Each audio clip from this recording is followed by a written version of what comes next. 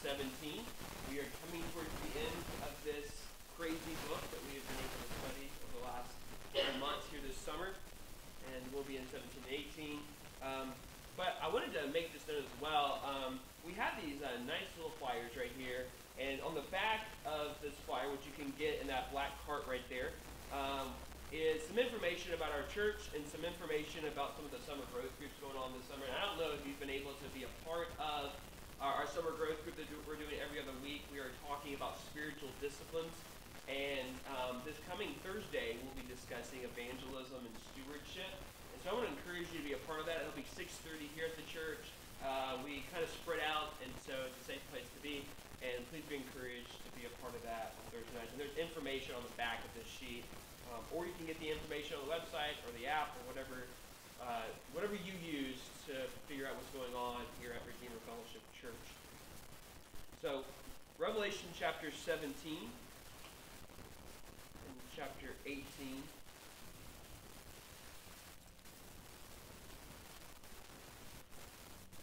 We'll be going through these two chapters kind of slowly. I won't read it all here in the front because it's 42 verses, and so that would take a little bit of time. As an introduction, the title of this sermon is The Mud Pies of Babylon, The Mud Pies of Babylon. And I don't know if you're much of a reader, but I love sports books. I devour books about sports. It could be something historic. It could be about the culture of sports. It could be a biography of someone that played a sport. I just devour these books and read them in a few days. And this was a book that I read, I think, like 2 years ago. It's called Friday Night Lights. Maybe you've seen the TV show it showed on NBC from 2006 to 2011, I believe. Or you saw the movie that came out, I think, a few years before then. But this is probably one of the best sports books you could read. And it was funny, I was talking to, I think, Denton or someone about this book. And after reading this book, it made me not like football as much. Not because of the sport itself, but how crazy people are about football in the South. I went to the University of Tennessee, which is, to be honest, a football school. If 100,000 plus people go to a football game, you can pretty much state that state or that school is crazy about football. And this book is a true story about Odessa, Texas, and about a high school football team in that small West Texas town, and how crazy they are about high school football. And when you read the book or you watch the television show kind of fictionalizes this, but they introduce you to these players on the team. And these players are treated like gods, basically. By the town, by the other students in the high school, they are like Greek gods. They can do no wrong. And this may be surprising to some of you, but when I was a kid, I'm talking about like 3rd, 4th, 5th grade, so elementary age, I played Pee Wee football. And I loved playing football. One of my favorite things to do, we had a football game on Saturday, and I grew up in the South. I grew up in Memphis, Tennessee, and high school football is really big in Memphis, Tennessee. And we lived in a town called Bartlett, Tennessee, and every Friday night, my parents would take me to the Bartlett High School football game, and I would wear my Pee Wee jersey to the game. And I would play with my friends, and we would watch the game, we would throw the football around, and we dreamed that we would be on that field when we were 15, 16, 17, and 18. We dreamed that we would be playing high school football. And I had this dream that I would play quarterback for the University of Tennessee. That was my dream. When I was in Pee Wee and I was in 4th grade, that was my dream. I wanted to play quarterback for Tennessee. And I would dream about that, right? As kids, I'd go outside and get my football. I'd be out in the yard and we would play. And I would dream that I was throwing touchdown passes in college. So when I read Friday Night Lights, that was, I get this. I get this story. And these players, they dreamed of playing pro football. I mean, if you're treated with such glory and fame, you believe that you could play pro football, that you could live your entire life kind of bathing in this football glory. And most of the players had this dream. And it's interesting that former players who were still celebrated, they had like a Hall of Fame for them, and during prep rallies, they would celebrate them, they would come back. And some of these ex-players who also had these same dreams, but those dreams died, devastating death, they saw that football was a means of salvation, right? To get out of this podunk West Texas town, football was the means of salvation to get out of their lot. Like poor players, like kids that lived in more the poorer areas of town, saw football as the means of their salvation. The players, the coaches, the town, the allure, the intoxicating passion for football was just too powerful to flee. You had to love the football team. You had to love everything about football in West Texas. One of the chapters in the book is called, it's the Friday Night Addiction. They were addicted to football. They were intoxicated by football. There was one player, I thought was an interesting story. His name was Ivory Christian. He was on this 1988 Pyramid Panthers football team. And he was a Christian. And he had this dream to be a preacher. He wanted to preach. He wanted to be a pastor of some big church. Well, he was also a high school football player. And he started to get scholarship letters from universities like Texas Christian University. And he started to change his dream. And his dream now began to be a major college football player. His dream was to be a pro football player and to make money and to basically bathe in the glory of football. And that dream of being a preacher and a dream about being a pastor died quickly when he got that letter in the mail about being a full scholarship football player. There was few of anyone who was immune to this allure, this intoxicating passion for fame and glory through football. In David Kinman's book, You Lost Me, he reported that 59% of young adults with a Christian background had dropped out of church involvement. This was in 2011. In 2019, that number had jumped to 64% of all young adults who were once regular churchgoers have dropped out. So every child in this room, and these statistics are true, 64% of them will not be in the church when they get older. The main reason given for the dropout is the concept called, that they coined this phrase, but digital Babylon. Digital Babylon is an accelerated, complex culture that is marked by a phenomenal access and profound alienation and a crisis of authority. This pagan but spiritual, hyper-stimulated, multicultural, imperial crossroads that is the virtual home of every person with Wi-Fi, a data plan, is spinning people away from God and away from Christ.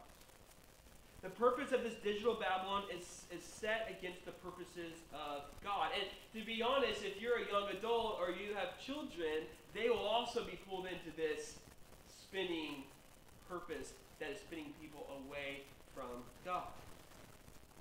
Babylon is a word, it's a place, it's a culture that is not first introduced here in Revelation 17. It's introduced actually in Genesis, the Tower of Babel, Babylon. Babylon of the Bible is characterized as a culture set against the purposes of God, a human society that glories in pride, power, prestige, and pleasure. Babylon is both a place and an archetype of collective human pursuits set in the opposition to God. If Babylon was around today, they would use the internet as an imperial weapon to colonize their prey and push people away from God. And that is in every one of our homes, in every one of our pockets. It's not surprising that kids and young adults are gone away from the church because they have access to a world that is alluring and intoxicating. 26% of teenagers think they will definitely or probably be famous by the time they turn 25. 26%. They believe they will make it big on YouTube. Teenagers and young adults want to be successful by having a great paying job and making a difference in the world. They are fixated on this dream, and the goals of Christian parents for their children are no different than the goals of non-Christian parents for their children. No different.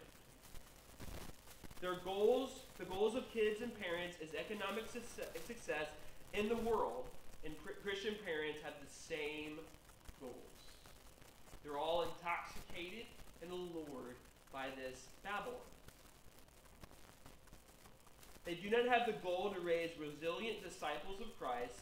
They have goals to raise consumers and get-aheaders of a digital Babylon. And if Christian parents do not invest in them as resilient disciples of Christ, their hearts will be lost. They'll be lost. How do we live faithful to Christ in a world system whose purpose is to allure you away from Christ? Babylon, as we'll be talking about through 17 and 18, is a system that wants to allure you away from Christ and allure your children away from Christ.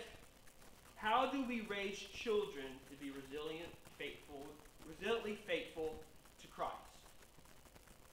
The goal of our parenting, the goal of your life, is to be resiliently faithful in the face of cultural coercion and who live a vibrant life in the Spirit. So the main point that I want to just draw you into here is that the world system is attractive to all, but her splendor and allure will swiftly end in destruction. Therefore, flee her seduction. The world system is attractive to all, but her splendor and allure will swiftly end in destruction. Therefore, flee her seduction.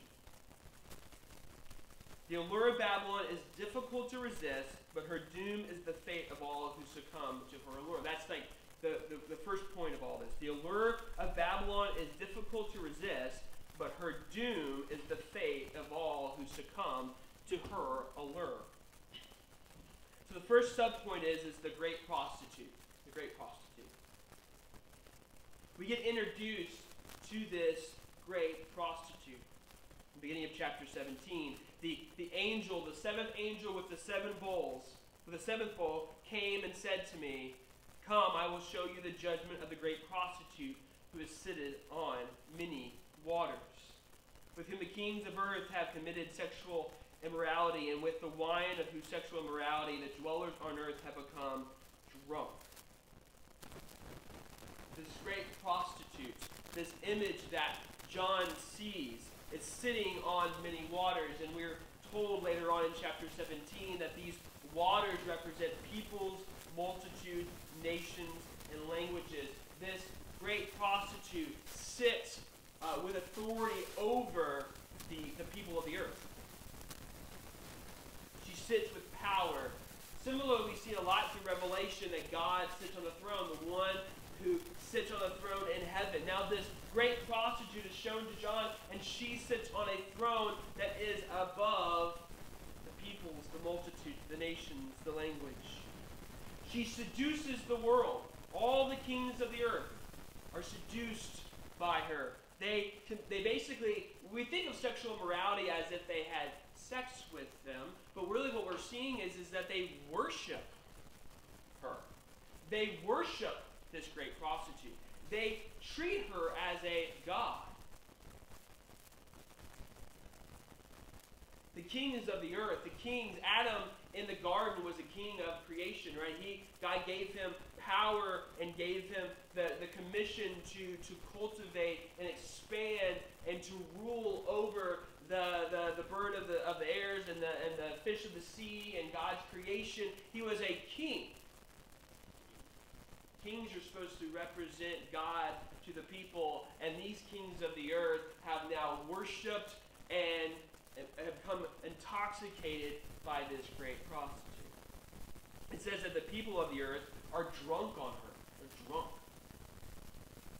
They get their fill from her. They're intoxicated by her. Their deep passion is for her.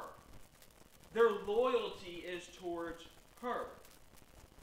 They believe that she will provide what they lack, desire, a better life, security, and acceptance. That's why they're intoxicated by her. That's why they are drunk on her, because they believe that she will fulfill their desires. What is a prostitute? A prostitute is an imitation of intimacy.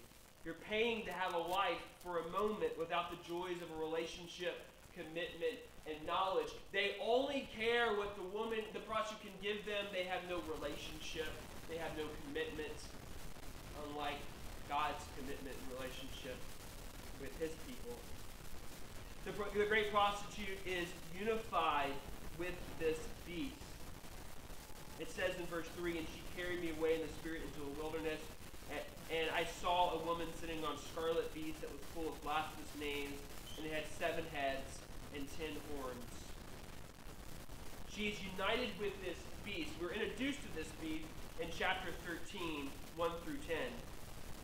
And I saw a beast rising out of the sea with 10 horns and 7 heads, with 10 diadems on his horns, and blasphemous names on his head. This is the beast that she is riding. This is the beast that she's sitting upon. She is united with this beast who speaks blasphemous things to the Lord. They're united together. What's so interesting about this great prostitute is the beauty of her appearance. John says when he sees her, when he has this vision of her in verse 4, the woman was arrayed in purple and scarlet and adorned with gold and jewels and pearls, and holding in her hand is a golden cup full of abominations and the impurities of her sexual immorality. She looked beautiful. Even some of the language almost is similarly to the way the vision that you see of Jesus, like this beautiful clothing, and she's covered with gold, and she's wearing precious and rare jewels, pearls. She looks alluring. She looks seductive. She looks beautiful. But what is she holding? She's holding a cup full of abominations and sins and impurities. And these kings and these people of the earth are willing to drink what she offers. They're willing to get drunk on what she offers. They're willing to be intoxicated by what she offers. And what is she offering? As I said way back when we first started this sermon, that some of the issues with some of the 7 churches was what they had some of the people in the church to be able to profit as merchants and tradesmen in the cities would be part of these guilds. And to be able to be a profitable merchant or tradesman, you had to be part of these city guilds. And these guilds had a part of their meetings and associations with idolatry and worshiping of false teachings. So going along with this desire to be economically secure and to be profitable and to be respectful in the cities and in the provinces in which they worked, they had to align themselves with abominations. They had to align themselves with idolatry. If we think about our own world, what are we told when we're young? It's not what you know, it's who you know. It's all about networks. How do you make networks with people? Well, you show a sense of respect and honor to them. You try to create some type of association and connection with them. But usually what hurts a sense of networking within the business and economic world is this: you don't want to be too religious. It's okay to have a little Jesus. It's okay to have a little religion, but don't have too much Jesus. That will affect your networking. That will affect how people see you. So there's strong pressure to drink of her cup. There's strong pressure to become intoxicated, to be drunk on the things of the world. And we're introduced to her identity in verse 5. And her forehead was written a name of mystery: Babylon the Great, mother of prostitutes and earth abominations. She had a mysterious name. Her name was hidden. She looks beautiful, she looks alluring, she looks safe, but in actuality, she's quite dangerous. Her true nature is actually hidden from the eyes of the world, from the people of the world. She's actually the great Babylon. Babylon in Isaiah 13:19 is the glory of kingdoms, the splendor and the pomp of the Chaldeans. In Jeremiah 51:20-23, she's a powerful nation. A great army, a great military, a great kingdom, a very vast kingdom, a very rich kingdom. But in actuality, she's the mother of whores and the abomination of the earth. She produces things that God hates. She objectifies people. She sells brokenness, not hope. As the serpent sold Eve and Adam the fruit, that was what? The consequences was brokenness and being exiled from the presence of God. The woman only offers brokenness. That's what she sells. She looks beautiful. She looks alluring. She looks safe. She's adorned with gold. But in actuality, she only offers brokenness, loss. And what is her passion? We get the idea of who she is. We understand what she looks like. But what is her passion? In verse 6, and I saw the woman drunk with the blood of the saints and the blood of the martyrs of Jesus. While the kings and the people of the earth get drunk on her, she gets drunk on the blood of the church. That's her passion. And so you have to be careful who you're getting seduced into, because the world system truly hates God, hates Christ, and hates the church. Verse 6, second part of verse 6. And John saw her and marveled greatly. The second subpoint is her allure is monstrous. Her allure is monstrous. The word there for marvel to be admired. John greatly admired. You see the subtlety here? John sees this vision, and he is marveled by the great prostitute. He admires. He's afraid of, but also taken back. He's astonished by her. It says a little bit later here that the people, verse 8, that the people also, the ones who are not, those on the earth whose name has not been written in the book of life from the foundation of the world, will marvel to see the beast. The beast that she is united with, the beast that she's connected with. People will marvel to see him. We can go back to chapter 13 of Revelation. We get this similar passage in verse 3. One of its heads seemed to have a mortal wound, but the mortal wound was healed, and the whole earth marveled as they followed the beast. The world wants to marvel the beast. And what is the beast? He is from Satan. He is from the evil one. He's from the hell himself. The hell itself. He hates God. He mocks Christ. His desire is to destroy the church. The beast teaches people to celebrate freedom from God. The beast teaches people to be like God and have personal autonomy. The beast tells you to do what makes you happy.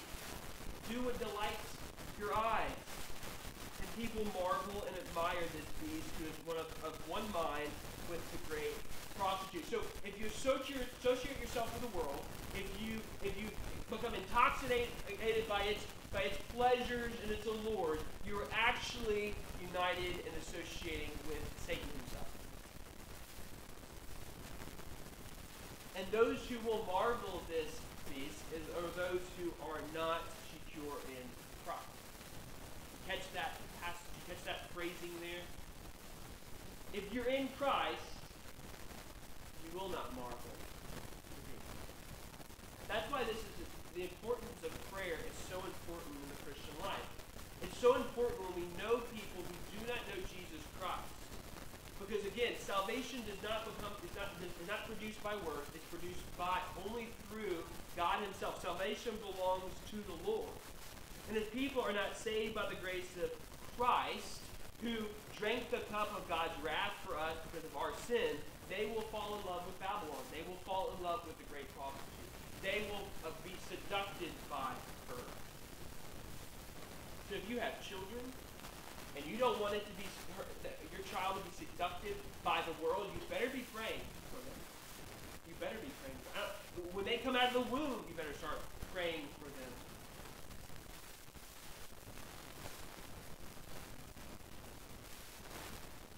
Also here in verse 7, as the angel is about to show John the meaning of all this, in verse 9, he said, this calls for a mind with wisdom.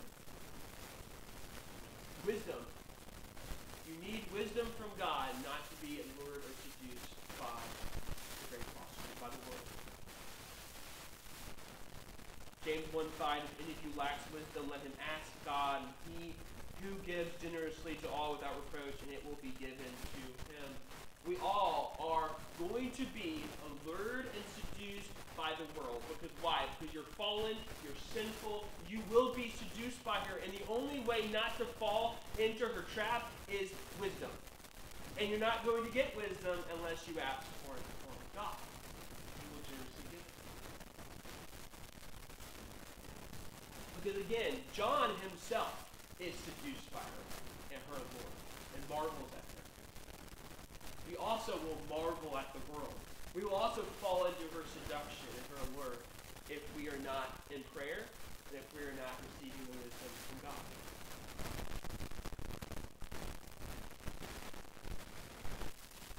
The wisdom to know the seductions of Babylon only comes from God.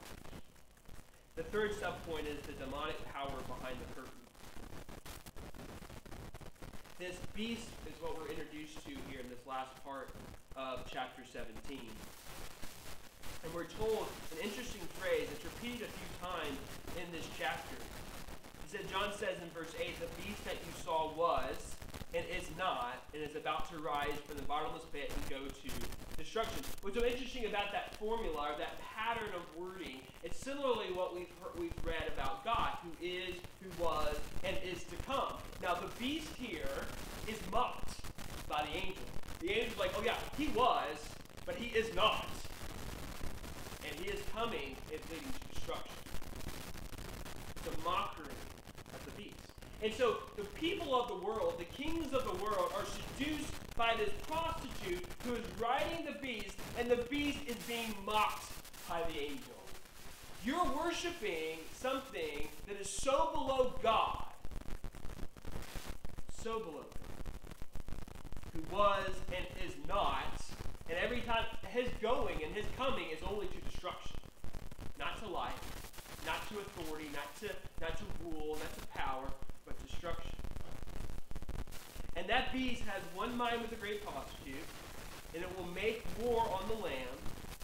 Its pleasure is the blood of the church. And what are we told here? What are we told about the Lamb? They will make war on the Lamb in verse 14. The Lamb will conquer them. Conquer the great prostitute, will conquer the beast, for he is Lord of lords and King of kings, and those with him are called and chosen and are faithful. The Lord will conquer, because he's the Lord of lords and he's the King of kings. And those who will conquer with him are his faithful and chosen.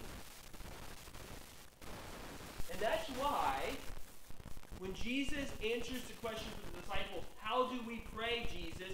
And what does he say? Our Father in heaven, hallowed be your name. Your kingdom come. Why do we want his kingdom to come? Because his kingdom will conquer the world and Satan and the beast. And that's a good thing. And that is something that we should always pray, is that Christ's kingdom will come to the world. Why? Because his church will also conquer with him those who are faithful and chosen. The last part of 17, we get introduced to this civil war. And basically the beast will devour and destroy the prostitute. That God is sovereign over this, that God has placed this in the heart of the beast to do so, that God is making a mockery of Satan and his agenda. But then it ends here in 17, and the woman that you saw is the great city that has dominion over the kings of the earth. the continuous allure of the great prostitute. Her dominion is over the kings of the earth. Do you see the subtle nature of her allure?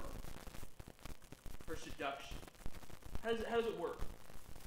Well, if you read the Bible, you can see how this works, like with Israel. They become weary of God's provision, right? Think of the people of Israel in the wilderness. They become weary of God's provision. They got tired of the manna. They thought they should just go back to Egypt. Their faith is low and their passions are high. They seek satisfaction outside the means of Christ Jesus. They look to God less. They look to themselves more or to something else. They start believing that the church has no return on investment, right? What am I getting from any of this? What am I receiving? What is this worth?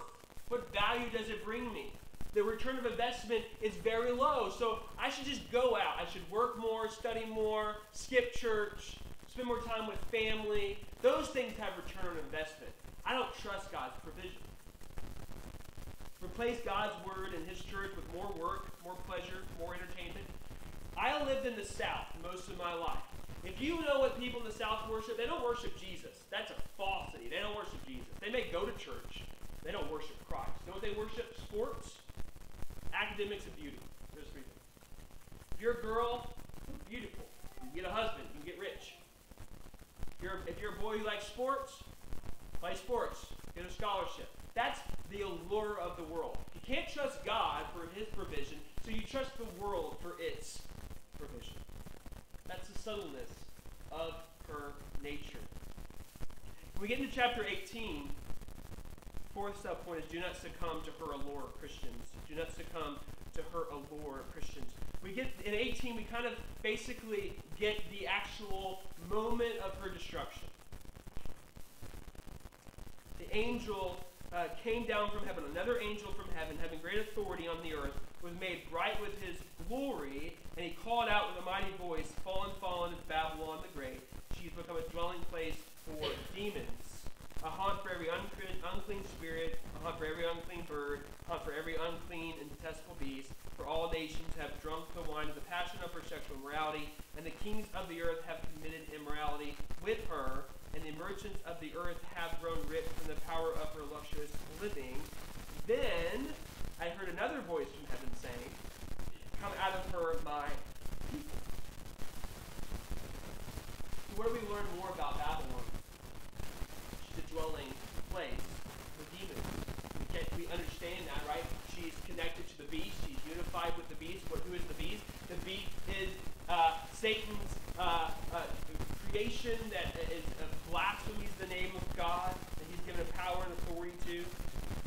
All the nations of the world have grown drunk on her. They've been intoxicated by her. We get kings. We get merchants. Interesting thing. I'm going to go back a little bit in American history here. I was reading, everyone's maybe watched the Hamilton show on Disney+. And so I've been reading the book on Hamilton's life. And we learn a little bit about some of the other characters, like George Washington and Thomas Jefferson and things like this. One of the interesting parts of the life and the founding of the United States is what to do with slavery. It was a big issue. Most of the South, had slavery for a long time. Most of the North also. New York was full of slavery as well. Not sure if you knew that. Any of these states with a lot of land and a lot of farms had slaves on them. And one of the issues, the reason why some of the founding fathers and some of the other kind of important people in the 80s and the reason why they didn't get rid of slavery is because the money was just too good.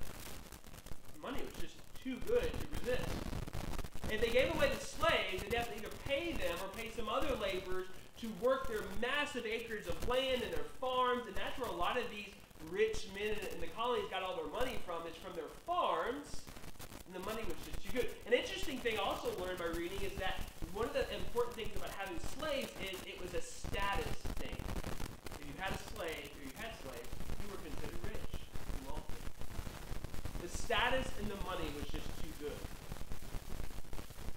So you drink of the world system. You drink of its abomination because its benefits are just too good to resist. And God says, I believe this is God saying this, and Another voice from heaven says, "Come out of her, my people." He's talking to his church. He's talking to his people. Don't become partners in her sins, sharing in her destruction, being guilty of her own abomination and associating with her passions. Her sins is that she glorifies herself. She lives in luxury. She rules in defiance of God. Do not partner yourself with that.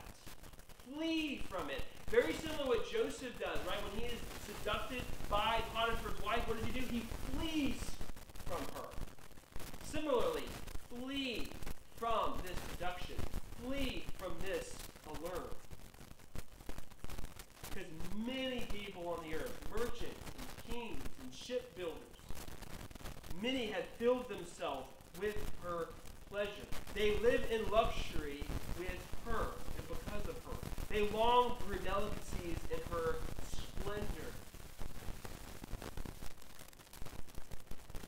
They have done what Paul talks about in Romans 24 through 25. They have now worshipped God's creation over the creator. The fallenness of God's creation, and that man no longer worships the God who creates it, but he worships the creation itself.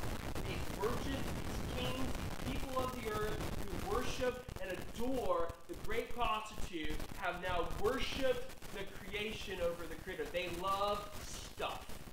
They love money. They love the splendor. They love the glory. They love the beauty of the stuff. And that's why they worship her. That's why they're drunk on her.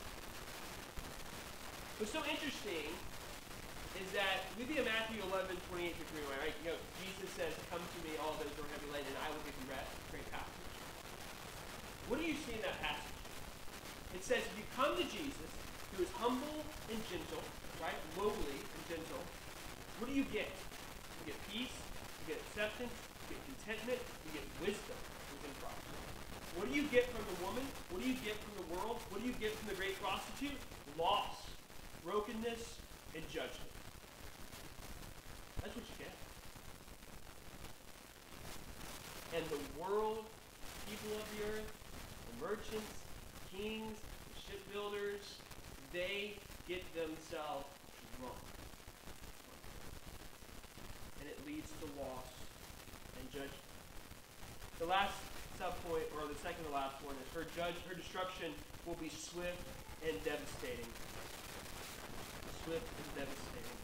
Her sins have been heaped high as heaven, and God has remembered her iniquities, and he is going to pay her back. And it says in verse 8, "For this reason her plagues will come in a single day." It says later on here in verse 10, "They will stand far off in fear of her torment and say, Alas, alas, you great city, you mighty city, Babylon, for in a single hour your judgment has come." In a single hour, all this wealth has been laid to waste in verse 17. They had so much glory, so much splendor, so much luxury, so much power, and God in a single hour lays it to waste.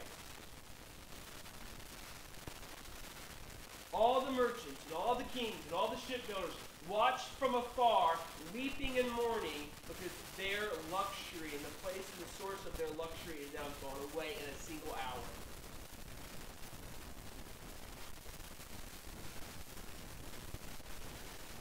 The fate of those who succumb to her will be equally devastating. They are far off, right? It says that they stood far off. You're like, well, why are they standing far off? Because they're in fear of the destruction, in fear of their own torment and judgment because of their association with her. And they weep and mourn. They weep and mourn the destruction of Babylon, but they also weep and mourn for themselves because they knew that judgment was coming upon them. Interesting that we see here in verse 18, later on here in the chapter, in verse 20, "Rejoice over her, O heaven, and your saints and apostles and prophets, for God has given judgment for you against her." What the city of Babylon is saying is, or what the shipmasters are saying, is that rejoice, people of heaven, because God has brought judgment for you. And we saw this early on in Revelation chapter 6, 9 through 11, the prayers of the saints, because they're martyred by the world. And even in Revelation 8, 1 through 5, we see the bowls of the prayers of the saints in the hands of the angel right before the 7 trumpets of God's judgment. And why would Christians, why would the church, why would God's people be celebrating the destruction of Babylon? Well, we get the answer in verse 24.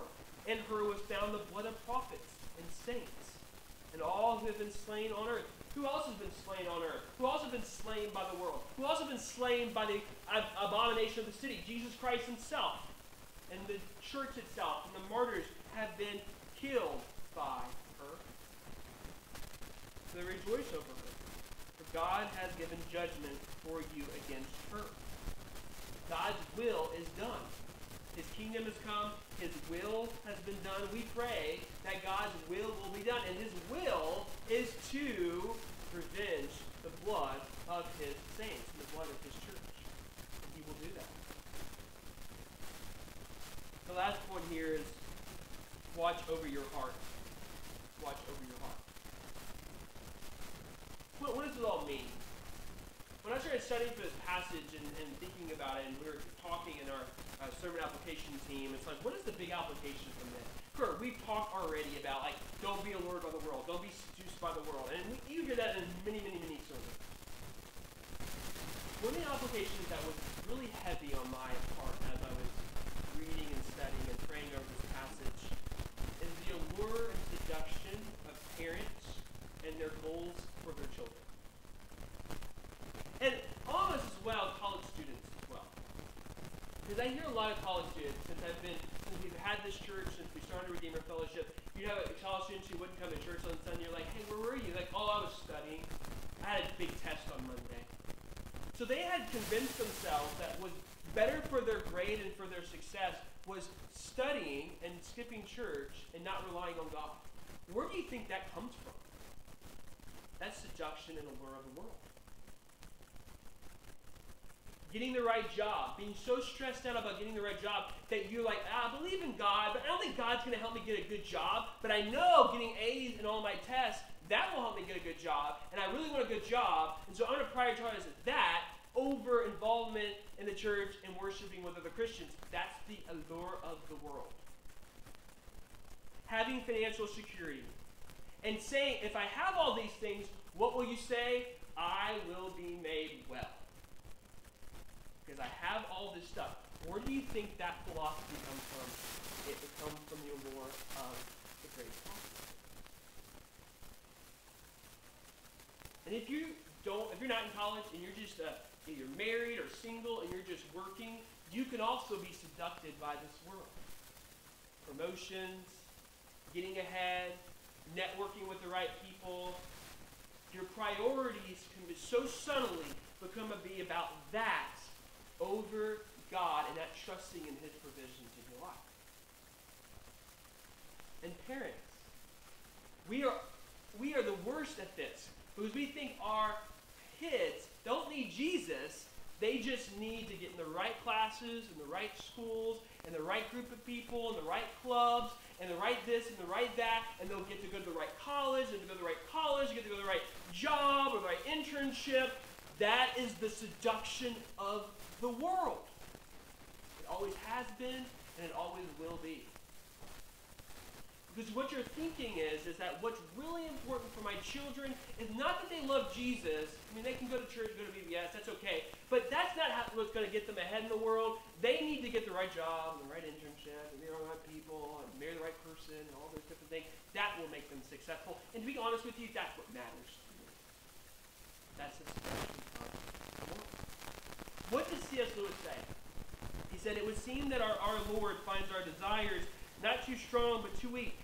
They're half-hearted creatures fooling about with drink and sex and ambition when infinite joy is offered us, like an ignorant child who wants to go on making mud pies in a slum because he cannot imagine what is meant by the offer of a holiday at the sea. We are far too easily pleased. That is the issue.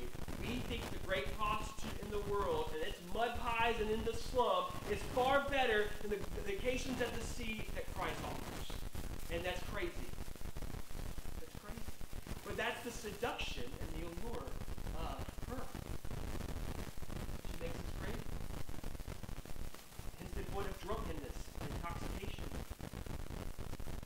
Do not settle for mud pies. Pray for God's presence in your families and in your hearts. Our Father who is in heaven, hallowed be your name. Your kingdom come, your will be done. That's what we should be praying for our hearts, for our family, for our children, for our church. That God, our Father who is in heaven, who has all the power, would be honored. And that the kingdom would come through our families, through our children, through our church. And that his will will be done in our hearts, in our families, and in our church. I said this to the men on Thursday night. There's 5 prayers that God will always answer yes to. 5. He will always say yes to forgiveness of sin. He will always say yes to wisdom. He will always say yes that you will know God more, that you would be strengthened in faithfulness, and that the gospel would go forth through you. Those are 5 prayers that you can pray to God right now, and he would say yes to. He would say yes to about your children as well. Why don't we pray? Because we want our children to be successful. What did Hannah pray about her children? When she received Samuel, she said, "And I will bring him into the appearance of the presence of the Lord, and he will dwell there forever." Her goal for her son Samuel was to be in the presence of the Lord forever. That was her goal for her son. Pray for God's presence in your life, in the life of your children and future children. Teach them that God Almighty has a purpose for their life, that he has a desire for them to call him Father, to be redeemed by his Son Jesus Christ, that God Almighty has gifted them with passions and strength to glorify him, not themselves or not their parents, to glorify him. That God, who created the beautiful creation out of nothing, brought order from chaos and cultivated a garden with abundant fruit for Adam and Eve to enjoy, has a purpose to use their work to cultivate abundance, to generate order or create beauty, as a purpose to use their work to use their work to cultivate abundance and generate order and create beauty, to bring his kingdom into the world, to bring his kingdom into the world. You start teaching your children that their education and their work is not about themselves, but it's about glorifying him and ushering in his kingdom. Their education and their work has meaning because God created them to work in his creation and glorify him, to bring honor to his name. Teach your children that. It's not about making money. It's not about getting a great job. It's not about getting fame. It is about glorifying God Almighty. Teach them that. Stop prioritizing the valedictorian awards, the full scholarships, the all-star teams, the high-profile internships, and the promotion. Stop prioritizing those things, because those things are connected to the world's system. They're not bad, but they are connected to the world's system, and our priority should be Christ, and not succumbing to the allure of the world. These are the allures of Babylon. They will capture the heart of you and your children. Do not be seduced by her. Do not lead your children or grandchildren to the slaughter. You realize that? If you prioritize these things and you devalue Christ, you are leading them to the slaughter. Do we really want to do that? Do we really want to lead our children to the slaughter? Teach them to taste and see that the Lord is good. Not the world. Not the riches of the world. But he is good. Blessed is the one who takes refuge in him. Teach them not to take refuge in the luxurious splendor of the great prostitute, whose fate is doomed. That's your fate. Teach them to love the vacations at the sea and to reject the mud pies of the slum. Let's pray. So Lord, it's so alluring and seductive, Lord, to fall into this trap of wanting the luxuries of the world, to wanting the networking of the world and the glories of the world and the honor and respect that comes from the world. Wanting our children to also have that, our grandchildren. It's so alluring, it's so seductive, and it's so dangerous. Lord, call your children out of that thinking. Call them out, Lord. May they flee that. May they run fast from it. May parents in here teach their children the ways of the Lord. May they be arrows that are shot themselves, not their parents, but to glorify you. May that be the dreams. May that be their passion. May that be their love, is to glorify you. And to receive not only salvation, but to receive the peace and the love and the contentment and the satisfaction and the peace that only comes through Christ. Lord, if anyone in here has fallen into this sin and fallen into this trap of being allured by the world, Lord, I pray that you lead them to confession, lead them to repentance, and make them whole. We love you and we praise you in Jesus' name. Amen. We're going to take up the Lord's Supper right now. And the way that we